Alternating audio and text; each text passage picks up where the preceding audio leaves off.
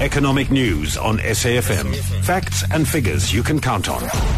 We're joined now by Lungile Malinga, Equity Research Analyst at Effectus Capital Management. Morning, Lungile. Good morning, Sakina, to any listeners.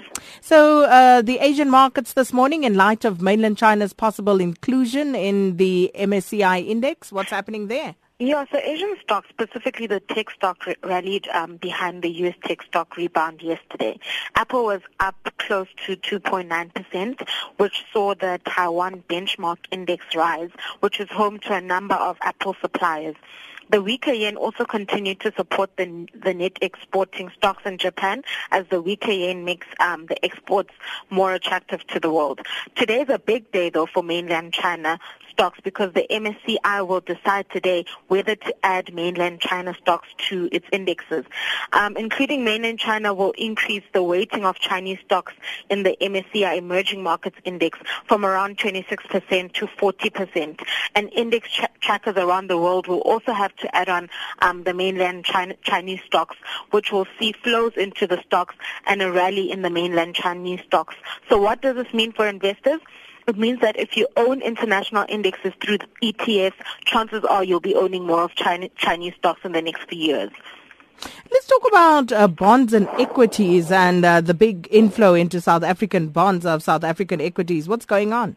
Yeah, so the bond market is currently being driven by foreign flows, because global investors are seeing a yield of around 8 to 9% in South Africa, a lot more attractive than the 2.1% you can find in the US.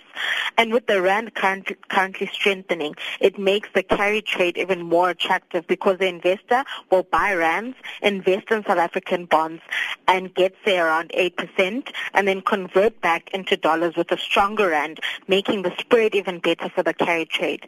Now, when it comes to South African equities, they're a bit overvalued at current PEs with no great growth prospects, especially when compared to U.S. equities that are being supported by actual growth in earnings. So for the retail investor, when deciding whether to invest in bonds or South African equities, they need to look at their investment horizon, their risk appetite, as well as their return requirements.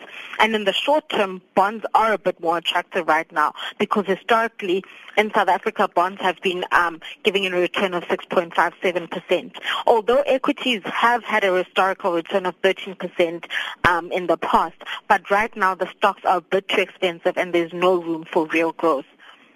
And then locally, there's talk that ShopRite is looking to target the higher-end consumer. What's that all about, Daniela? Yes, Sakina. So ShopRite, who owns Checkers as well, has been predominantly targeting the lower income consumer. Unfortunately for South Africa, the South African consumer has been battling high inflation, high interest rates, high unemployment, and low consumer confidence. And what has been hit the most is the discretionary size of retail, which is your clothing as well as your durable good retailers. And despite food being defensive in its nature, it doesn't take away from the fact that achieving extraordinary revenue growth will be hard. So ShopRite has opted to go in harder and tap into the higher income consumer, whose demand is less elastic and more defensive in nature.